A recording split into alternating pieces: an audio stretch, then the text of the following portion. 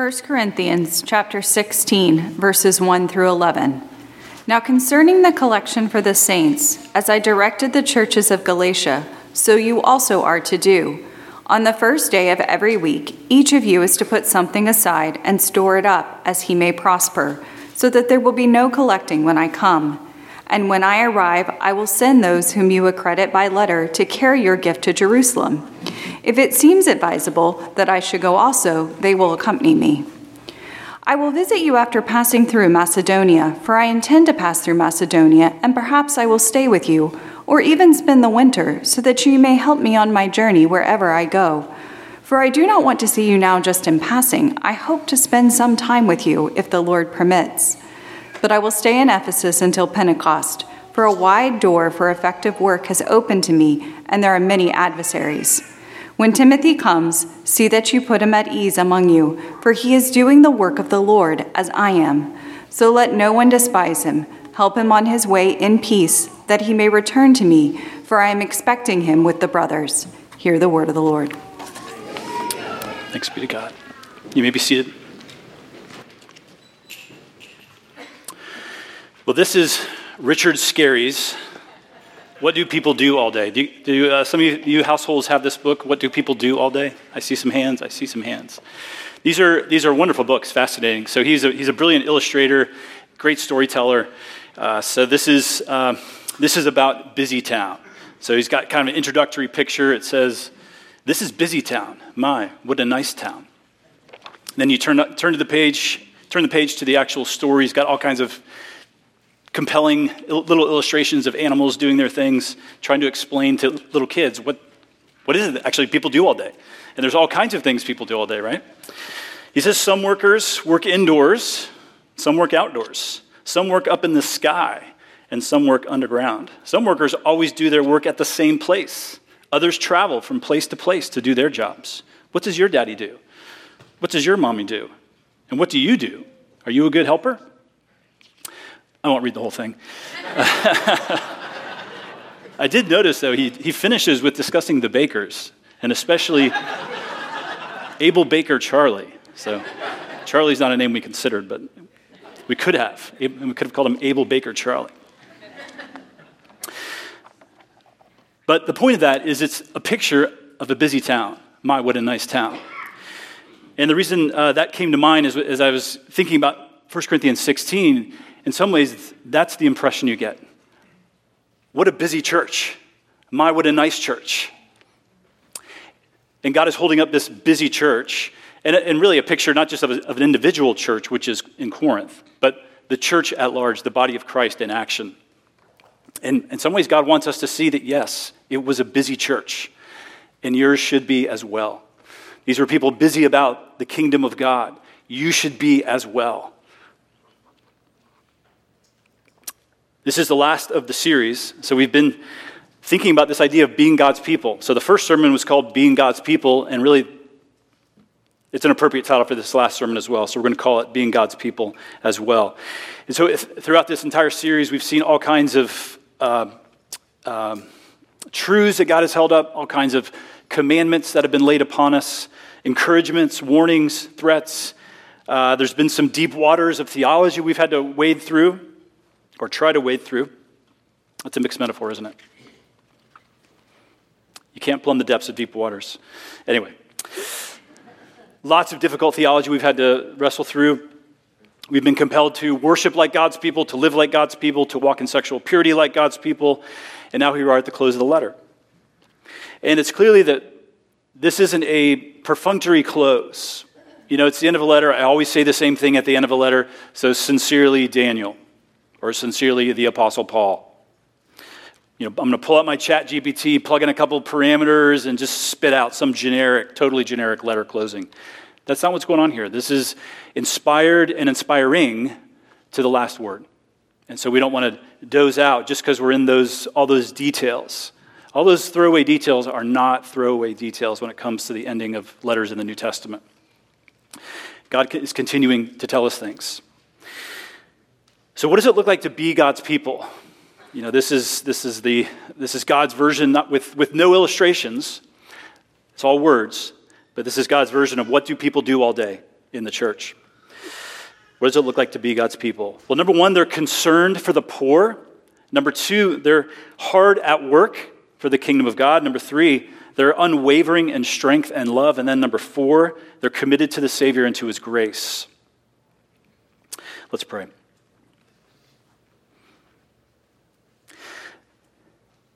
Father, we thank you for your desire for us to be transformed. Your desire for us is not for us to simply leave here defeated, condemned, and certainly not self-condemned,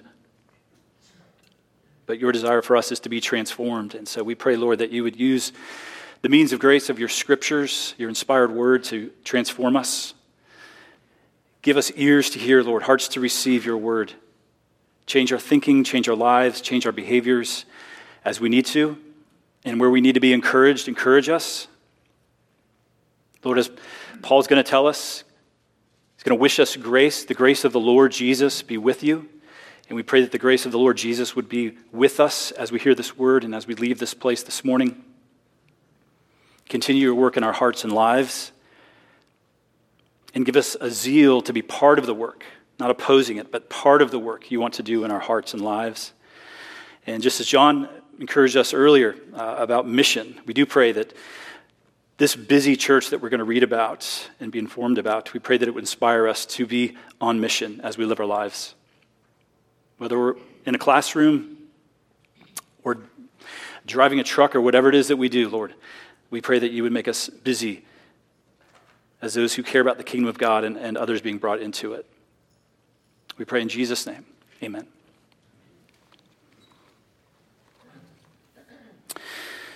Point one, concern for the poor. Being God's people means we're going to be concerned for the poor. So Paul launches immediately into this mention of a collection for the poor. Verse 1, now concerning the collection for the saints, as I directed the churches of Galatia, so you also are to do. There's no introduction to that. He talks as if they know what he's talking about. And so we can assume that when he was in Corinth, building the church in Corinth, that he was explaining to them the need for the saints back in Jerusalem. And so as he did with all the Gentile churches that he was planting, he took up collections. And he wanted to bless the poor in Jerusalem. Now in Romans 15, we get a clear picture of this collection. Romans 15 is written more or less at the same time as 1 Corinthians 16. And in Romans 15, he says this, at present, however, I am going to Jerusalem, bringing aid to the saints. For Macedonia and Achaia have been pleased to make some contribution for the poor among the saints at Jerusalem. For they were pleased to do it, and indeed they owe it to them. For if the Gentiles have come to share in their spiritual blessings, they ought also to be of service to them in material blessings. Now, Paul's saying a lot in that description there.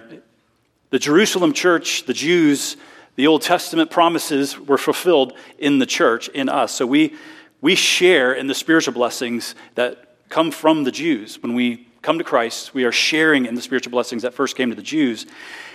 And therefore, Paul's saying, how appropriate is it that you would then turn around and bless them in material ways? So you're blessed in the greater way spiritually. Why don't you bless them in material ways? And as Paul's doing this, you want to remember Paul's biography. You know, if you recall in Galatians chapter 2, Paul's explaining him the conversion story he had. God brought him to faith. And then at some point, which is equivalent to Acts chapter 11, he goes back to Jerusalem and he's presenting his gospel to those in Jerusalem. Not exactly because he's insecure about his gospel, but he does want some kind of official validation for his ministry to the Gentiles. And so as those Jews the apostles in Jerusalem are hearing him out, they give their validation to his gospel. Yes, indeed, this is the true gospel of the Lord Jesus Christ.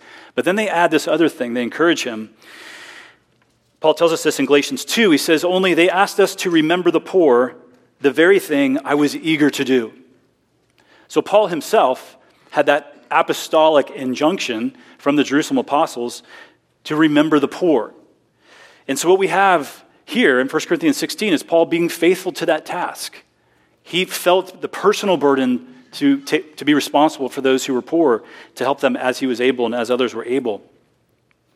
And yet he also had that apostolic injunction, and he wanted to be faithful to that task that was given to him. And so he says in these opening verses, the first 4 verses, 4 things about giving to the poor in particular, that we don't want to miss. The first one is that this giving to the poor is a part of their public worship, a part of their corporate worship. So as he says, on the first day of every week, each of you is to put something aside and store it up. That first day of every week would be Sunday, the Lord's Day. The great change in the Bible with the redemptive work of Christ when it comes to the day of worship is that it shifted. For centuries, for over 1,000 years, the day of worship for the people of God had been Saturday, and then it shifted to Sunday. Because Jesus was raised from the dead on Sunday, because the Holy Spirit fell on Pentecost on Sunday, and so forever after, Sunday has been the day of worship for Christians. And then as the day of worship, it's also the day of giving to the poor. In 1,500 years, we get this great confirmation of that in the Heidelberg Catechism, question 103. So they're thinking about the Sabbath day, a Christian Sabbath. And this is question 103. The question is asked, what is God's will for you in the 4th commandment? To remember the Sabbath, if you recall. So the answer is, first, that the gospel ministry and education for it be maintained, and that especially on the festive day of rest, I diligently attend the assembly of God's people to learn what God's word teaches, to participate in the sacraments, to pray to God publicly, all three things we've done so far, and then 4th, to bring Christian offerings for the poor. In other words, there's a long history of Christians in corporate worship giving to the poor. And that's actually a part of our worship as well. We don't take up an offering in a physical sense, although there is a box in the back if you'd like to give that way. But people who give online can give to general tithes and offerings, or you can give to alms. And those alms offerings which come in that way, when you designate that for your gift, those are particularly for those who are in financial need, some kind of need, the poor. And a lot of times that money is for those in our church. Almost always that's for those in our church in a temporary or long-term financial need. And then sometimes the money for the poor goes outside of our church. So it's part of our corporate worship. And then second, it's a regular part of the church's giving. So it's a weekly commitment Paul is talking about. Not just every once in a great while when you have a particular anxious thought and you want to calm your conscience, but regularly, weekly, give to the poor. But this is a proportional offering. We're not all equally able to give beyond tithes and offerings. And so he says to give as he may prosper. Everyone is to give as he may prosper. In other words, according to your income, according to your ability. Our discretionary money changes seasonally. Family needs change. Financial needs, for the practical financial needs in our lives change season to season, sometimes week to week. And so what he's asking for is a proportional giving. Not equal giving, but proportional. So consider what you're able to give and give that. But then we don't want to miss that this is I didn't know the best adjective, but we're going to call it connected. This is connected giving. And by that I just mean that the giving that is being done here is giving for saints they're never going to meet. Maybe a few people in Corinth are eventually going to make their way to the church in Jerusalem and actually meet these saints that Paul's talking about. But by and large, the people that you're giving to, you will never meet. They're total strangers. You heard about the need through a reliable testimony, who is the Apostle Paul, but the giving you give is just out of a generous heart for someone I heard was in need, and I want to do what I can for those that I heard that I hear are in need. Now that has a particular challenge for our day because our ability to hear about financial needs around the world dwarfs so much the ability that they had in the first century church to hear about needs throughout the world. I mean, we can, maybe on a given day, I don't know what your email inbox looks like, but in a given day, certainly in a given week, you can hear about needs literally all over the world, financial needs all over the world. And so there's a prayerful component, there's a wisdom component. We can't give everywhere all the time. It's simply not possible. The need is too great. And so we consider where the Lord wants us to invest, and we trust that God is going to take care of the needs of the others that are out there. So as an application for this point, being concerned for the poor, the first is just to say thank you. It has been a lot of years that we've had a financial need in the church that we couldn't meet through the alms that have been given to the church. It's been, 5 or 10 years since that's been the case. There's always been need for the people in the church through the giving of this church. And it's also a common experience, actually, for people in the church to say, I have some extra money. Is there someone in a particular need so that we can give the money to them or give the money to the church so that the church can bless them? So thank you for your faithfulness to live out this truth, this call for us to be concerned about the needs of the poor. Number 2, hard at work for the kingdom of God. If we're going to be God's people, we're going to be hard at work for the kingdom of God. Hard at work preaching the kingdom, hard at work praying for people to bow their knees to Christ the King and therein enter the kingdom. And in some ways, this wraps up most of this chapter. And so I'm going to read a bunch of verses here, 5 through 12, and then 15 to 20, 5 through 12, and then 15 to 20. And this is where we get all those mentions of the names and the travels and such. So 5 through 12, and then 15 to 20. Paul says that I will visit you after passing through Macedonia, for I intend to pass through Macedonia, and perhaps I will stay with you or even spend the winter so that you may help me on my journey wherever I go. For I do not want to see you now just in passing. I hope to spend some time with you if the Lord permits. But I will stay in Ephesus until Pentecost, for a wide door for effective work has opened for me, and there are many adversaries. When Timothy comes, see that you put him at ease among you, for he is doing the work of the Lord as I am. So let no one despise him. Help him on his way in peace, that he may return to me, for I am expecting him with the brothers. Now concerning our brother Apollos, I strongly urged him to visit you with the other brothers, but it was not at all his will to come now. He will come when he has opportunity. And then verse 15, now I urge you, brothers, you know that the household of Stephanas were the first converts in Achaia, and that they have devoted themselves to the service of the saints. Be subject to such as these and to every fellow worker and laborer. I rejoice at the coming of Stephanas and Fortunatus and Achaicus, because they have made up for your absence. For they refresh my spirit as well as yours. Give recognition to such people. The churches of Asia send you greetings, Aquila and Prisca. Together with the church in their house, send you hearty greetings in the Lord. All the brothers send you greetings. Greet one another with a holy kiss. Now, when we read these verses, we're reminded once again that this is a letter. Paul's writing a letter as someone who knows the people he's writing to. And the sender and the recipients know each other, and Paul is with some people that the people back in Corinth would have known. But it's not only a private letter. It's also a letter that is given by God to instruct us today. It's God's word, as well as being a personal, private, temporal letter for that day. And so here we get this very vivid picture that being God's people means we are hard at work for the kingdom of God. And there's signs of it all throughout the passage. One way you can see this people hard at work is all the words connected to work or labor or service or sacrifice. So Paul talks about the effective work that he's doing in Ephesus. A door for effective work has opened up in Ephesus. He talks about Timothy, who's doing the work of the Lord. He refers to the household of Stephanas. And he refers to them as having devoted themselves to the service of the saints. He calls them leaders to be esteemed, and the passage calls them a fellow worker and laborer. And then you get Aquila and Priscilla. So Priscilla and Prisca are the same person in the New Testament, just different versions of the same name. Aquila and Priscilla are commended because the church meets in their house. You know, whether it's a house church or a portion of a larger church, the church meets in their house. Lots of people hard at work, sacrificing and serving at great personal cost. We'll see that in just a second. You see the hard work in the travel plans. So references to Macedonia, Ephesus, Corinth, Asia. And Asia is not the same Asia that we think about. You think China, Japan, the Koreas. It's a different place. So Asia at this time is actually what we would call Western Turkey.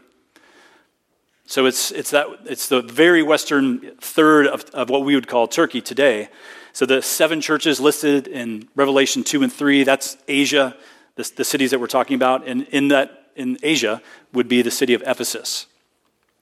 So Ephesus right on the shore, right on the coast. Now for us, those can be just names. Macedonia, Ephesus, Corinth, Asia. I don't know where those places are, and we might imagine the map of North Carolina. Driving from Wilmington to Burlington or something like that, to Smithfield, to Angier, to Apex, whatever. As if it's it's just getting in your car and driving down the road for a couple hundred miles, no problem. I'll get there by dinner time, certainly. Even if I break down, I can get there by dinner time. But travel at this time isn't anything like that. So when you're going from Ephesus on the eastern shore of the Aegean Sea up to Macedonia on the northern coast, and then down to Corinth, that's 1,000 miles by land. Or maybe you want to take a boat. So it's an 11-hour ferry ride now. Obviously, by a motorized ferry that's probably going at a pretty good clip. But travel in the ancient world was nothing like that. It would have been weeks, perhaps even months, given sometimes you would stay over at a certain place.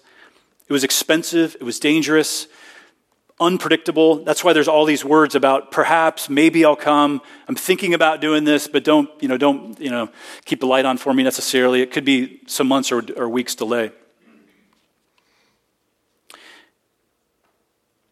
But all of that is being done because of the kingdom of God.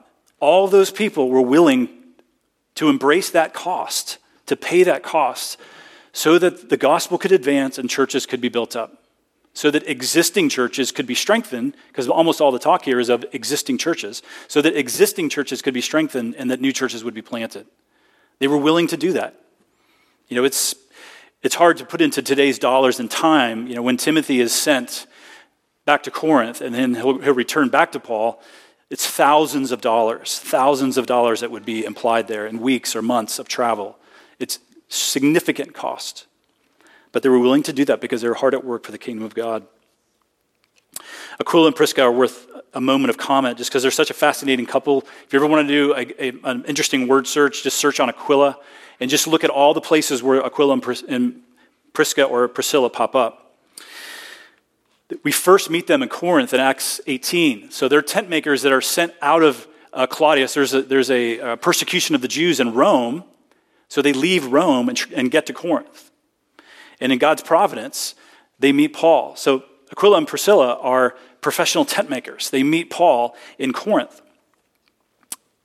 And they're saved. They're converted by Paul's ministry. And they begin to work together from that point forward. So that's Aquila and Priscilla in Corinth. They're actually going to go to Ephesus with Paul, be part of his apostolic entourage. They're going to end up in Ephesus. They're with Paul as he's writing this letter. But not very far from now, or not very separated from this point, he writes the book of Romans. And when he writes the book of Romans, Aquila and Priscilla are actually in Rome. Now again, this is not just jumping on a plane and 2 hours later you go from Ephesus to Rome. This is significant cost, significant effort, significant time. So when he writes the book of Romans, he says to greet Aquila and Priscilla who are in Rome. And he calls them, my beloved co-workers. And then at the end of Paul's life, 2 Timothy chapter 4, he says to Timothy, so at this point in his life, as he's anticipating being martyred, he's in Rome for the second time of facing imprisonment. He doesn't expect to be released this time. He expects to be killed. He's writing to Timothy his last epistle, and he says to greet Prisca and Aquila. And likely at that point, they're with Timothy back in Ephesus. So this is, in some ways, a very normal husband and wife. Probably they each had exceptional gifts. It seems actually like maybe Priscilla had especially exceptional gifts. She's the one who, in the ordering, at first it's Aquila and Priscilla, but then after people get to know the couple, they actually mention Priscilla first in almost every case. So it's Priscilla and Aquila. Fascinating little transfer there. And then also it's Priscilla and Aquila who pull Apollos aside, the great Apollos, the rhetorically gifted man. They pull Apollos aside as he's preaching, and they're basically like, you're doing a great job. Thank you for serving. However, you're not preaching Jesus correctly. And so they explain to Apollos the way of Christ more accurately. And then Apollos becomes a powerful co-worker for Paul. hard work, great sacrifice, investing their own lives in the kingdom of God. That's what you get in these verses. So I think one way that we can own this text is just to take a few minutes today or this week, and I mean literally a few minutes. Take 3 minutes and just quiet yourself before the Lord and just tell him, Lord, I give it all to you. I give myself to you. I give everything I have. It is all yours. Take it and use it however you will. Yeah, that took 30 seconds, but just enough time where you can be sincere as you're talking and focus as you're talking. The noise of the world is kind of silent for just a moment, and just pray to the Lord. Offer everything you are. Lord, it's yours. How do you want me to serve you? And sometimes the Lord gives very specific responses to that. You need to begin a new major at school, a new ministry at church. And then sometimes the answer is you need to do the same things you've been doing in a different way. You need to be more godly, perhaps. You need to be more focused, more prayerful, more dependent on him, more dependent on the Spirit. Sometimes it's just going back into the exact same place you were before as a different person. And that's the answer to that prayer. But I don't know what the answer is going to be. So present that to the Lord. Lord, I just give it all to you. It's yours. Do with it what you want. So that's the second thing. We're hard at work for the kingdom. And then third, unwavering in strength and love. Right in the middle of these verses, all kinds of practical details, commendable details we don't want to miss, but nonetheless details, personal greetings. He drops this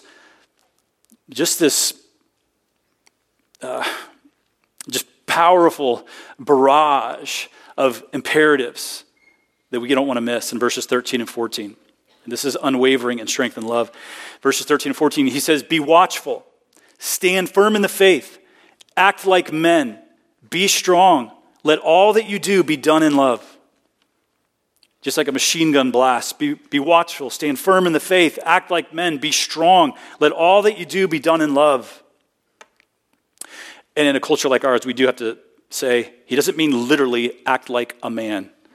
So if you're a woman, he's not telling you to act like a man. That's not what's being said here.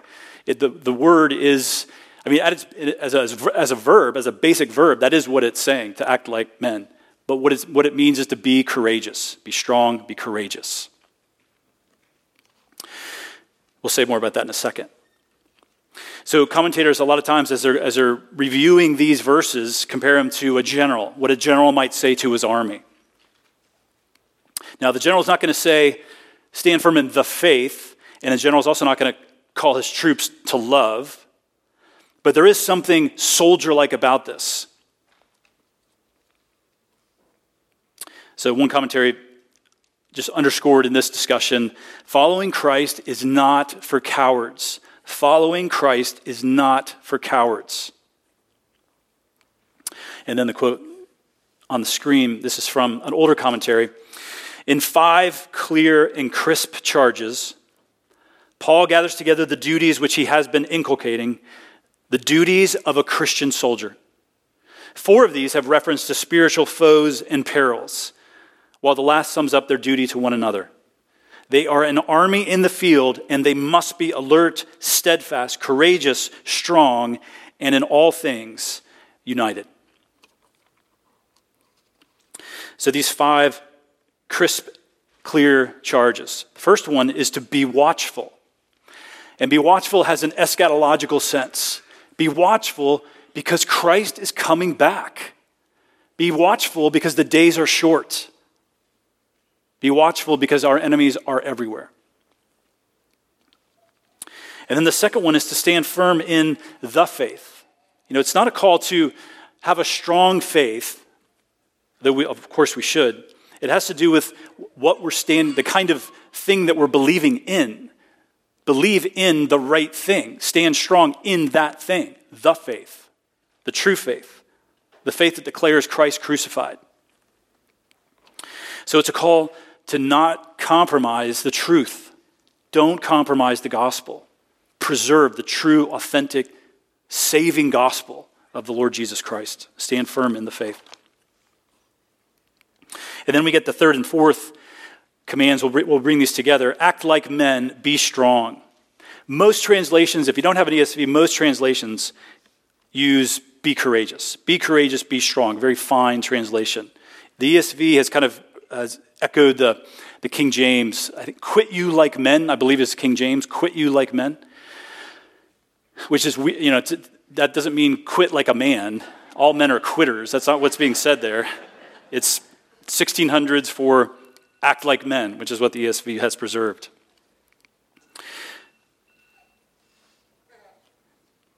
And so there's a unique way where you can make this absolutely genderless. So it just means be courageous. That's all it means. But I think we miss something if we go that far with translating this word, because there is something uniquely necessary for men when it comes to courage that we also don't want to miss. Women have to be courageous in womanly ways, for sure. However, a lot of people depend on men being courageous. A lot of those people in your life depend on you being courageous. So 2 Samuel has this great, it's in the Greek Old Testament, the same phraseology is used. So this is 2 Samuel 10. So Israel is about to fight the Syrians.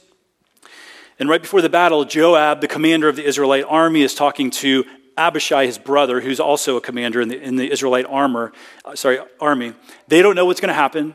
Joab doesn't know, are our troops massively superior, or are we going to get obliterated? They have no idea. But Joab is talking to his brother, fellow commander, and he says this, be of good courage, and let us be courageous for our people and for the cities of our God, and may the Lord do what seems good to him. And I think there's something uniquely manly about that. A man has to be courageous for the people that he's responsible for the cities of God.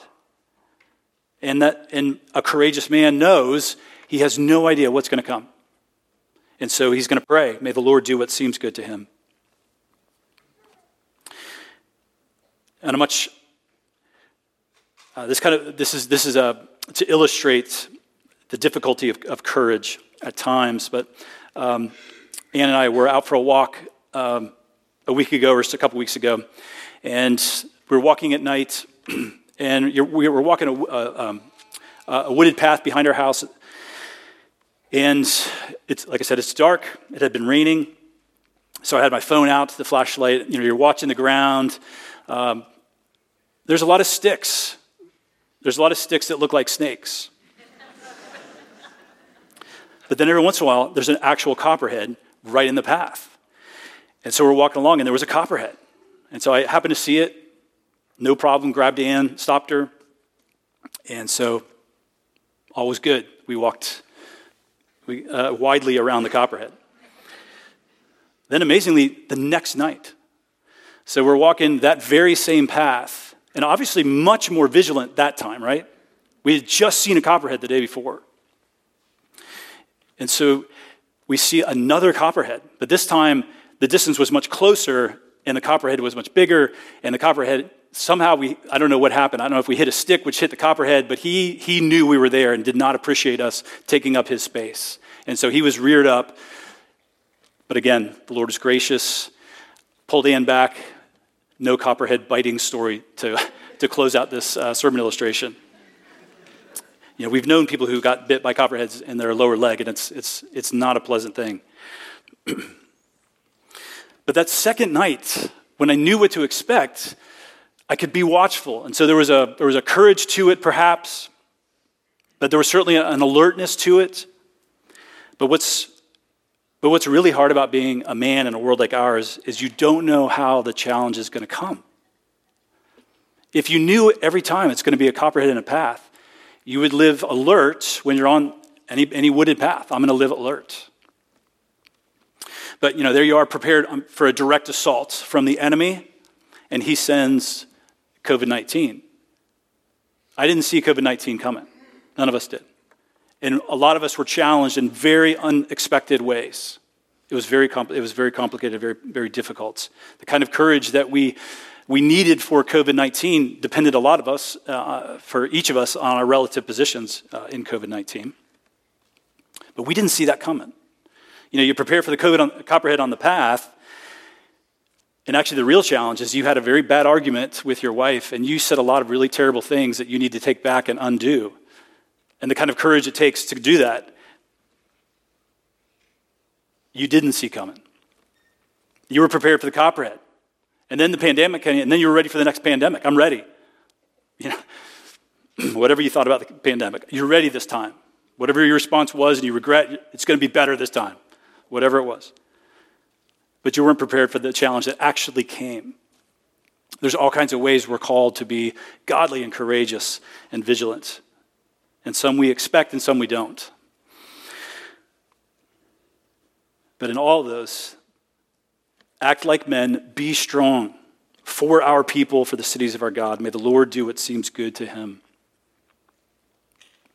And then Paul closes this barrage with an unexpected twist. We can't just be the robotic tough guy. If you stop with the first 4 commands, you're just going to be the robotic tough guy. But when you get to the 5th one, and let all that you do be done in love. You didn't see that one coming. The call is to agape. All those exhortations in chapter 13 about what true Christian love is. You're called to do that as well as stand firm, be alert, act like men, be strong. We're not choosing one path or the other. One of them isn't manly and the other is feminine. They're both on all of us. But they are on all of us, respective of whether we're a man or a woman.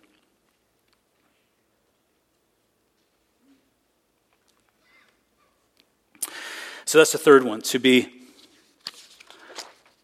unwavering in strength and love. And then the fourth and last is to be committed to the Savior and his grace. In verses 21 through 24.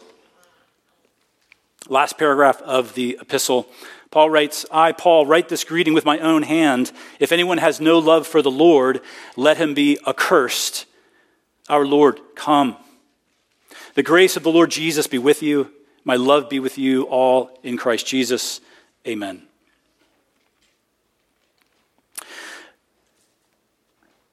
So in verse 21, we see Paul take up the pen himself. So up until verse 21 in chapter 16, Paul's been working through a secretary, an amanuensis. Very, very common practice in the ancient world. Writing was very complicated. It's not that Paul didn't know how to write, but the actual physical getting of parchments and inks and preserving documents and all of that was a very elaborate and expensive process, so not everyone could do it themselves. They didn't have the resources. So Paul's using an amanuensis. He's one way or another, he's working with that amanuensis to get all those 16 and almost 16 complete chapters. And then, as if we would take a document and sign our own name in blue ink as opposed to the black ink of the document or whatever, Paul takes up the pen himself, and he's, in verse 21, telling the readers, I, Paul, am now writing to you with my own hand. I, Paul, write this greeting with my own hand. And in maybe 5 of his epistles, he does that exact same kind of thing. And where you and I might just sign our name. Love ya, Daniel. Paul's like, I'm just not done yet. There's more to say. And so he gives 3 verses where each of them is significant. If anyone has no love for the Lord, let him be accursed. Our Lord, come. The grace of the Lord Jesus be with you. My love be with you all in Christ Jesus. Amen. So we're just going to wrap all those ideas together in being committed to the Savior and to his grace. Paul uses the word accursed in verse 22. Accursed is anathema. Anathema, Greek word, anathema. And then he says, our Lord come, which is Maranatha. Maranatha. So anyone who has no love for the Lord, let him be anathema, Maranatha. That's the way it works in the original language. Maranatha is an Aramaic prayer, actually. So a few times there's Aramaic that bursts through into our New Testament. So places like Abba, Father. Abba is an Aramaic word. Well, so is Maranatha. Come, Lord, our Lord, come. So in that verse 22 there, Paul compresses a lot of theology If anyone has no love for the Lord, let him be accursed. Our Lord, come. And we want to read, if anyone has no love for the Lord, correctly. You don't want to read that as if your love isn't good enough, you're going to be accursed. That's not what's being said here. You want to read this as you either have it or you don't. This is a saving kind of love for the Lord. It's just another way of talking about being a Christian. Christians love the Lord. Yes, they should love him more. And yes, they should love the church and other Christians more. We know that. But that's Christian growth. That's sanctification. That's not how you're saved. How you're saved is you love the Lord. And that's either have it or don't. It's binary. It's not a matter of growing. You either have it or you don't. After you have it, yes, you're going to grow and you need to grow. But the point is it's saving. It's saving what's being described there. Good example of this is in John 21. So after Peter has denied Christ 3 times, heroic, epic, famous failure, human failure. Peter has denied Christ 3 times. The whole entire Christian world knows it. And they've been talking about it for 2,000 years. It was a public failure. I mean, of all public failures, that was up there. But in John 21, the apostles are back reunited with Christ, and then Jesus pulls Peter aside, and he has a private conversation with him, and his first question is, do you love me? Peter says, yes, I do. Second question, do you love me? Yes, I do. But then Jesus asked Peter the third time, do you love me? And John tells us that Peter was grieved in his heart. He knew exactly why Jesus was asking that third time. And so in some ways, what Jesus is asking him is, Peter, you just denied me 3 times. Do you love me? And what's wonderful is Peter doesn't change his answer. Lord, you know everything. You know that I love you. I'm aware. I denied you 3 times. You told me I would. I said I wouldn't, and then I did. And yet, I love you. I love you. That's the kind of love that we're talking about. It's a love that needs to grow. You need to grow in your love for Christ so that you don't deny Jesus in those kinds of ways. However, when you do deny Jesus, it doesn't mean you don't have any love for Christ. It might just mean you just need to grow. You need to grow in your love for Christ. That's what Paul is talking about here. It's a love that's present, but it needs to grow. And for those with a true love for the Lord, that's where we say, oh, our Lord, come. Maranatha. Come, O Lord. No, there's no comment, there's no elaboration, and there doesn't need to be. The coming of Christ is everything we long for and hope for, and in some ways even dream about. It's the end of the battle. It's the end of being attacked perpetually by the devil. It's the end of relational conflicts. It's the end of sin. It's the end of sickness.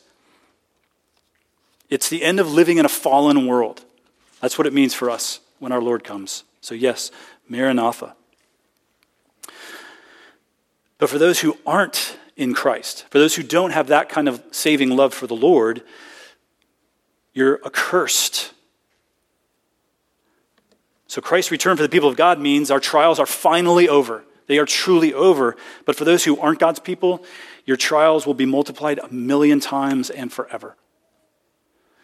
Christ's return for the people of God means our torments end instantly. Instantly. But for those who aren't God's people, their torments are just beginning. Christ's return for the people of God means the end of experiencing life in a fallen world. It's over. No more life in a fallen world. But for those who aren't God's people, his return means the end of living in a world that has some goodness in it. So if you don't belong to Christ, turn to him. Be saved. And if you don't know how, tell him that. Tell him, Lord, I want to be saved, but I don't know how. Help me. Turn away from sin. Turn away from your rebellion against God. Bow before Christ as your king. At some point, just take a private moment and physically, literally bow. I'm not saying you have to do that to be saved, But sometimes it's helpful for our bodies to express what's in our hearts. Just physically bow before him and say, you are my king. I give it all to you.